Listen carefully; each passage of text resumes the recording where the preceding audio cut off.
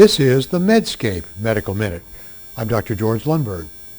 We all know that it hurts to get vaccinated with needle injections.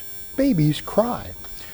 Pediatric researchers in Toronto performed a randomized controlled trial to test whether the usual standard of slow needle insertion, aspiration, slow injection, and slow needle withdrawal, or rapid needle insertion, injection, and withdrawal without aspiration hurt more. The substance injected with the usual DPT AP-HIB immunization.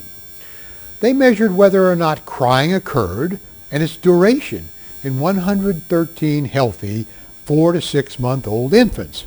The slow technique resulted in 82% of the infants crying versus 43% in the rapid technique group.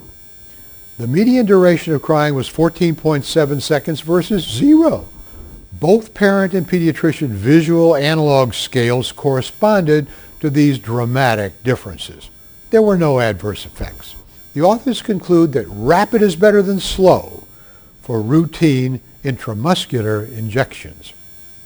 This Medscape Medical Minute article is selected from Medscape Best Evidence. I'm Dr. George Lundberg.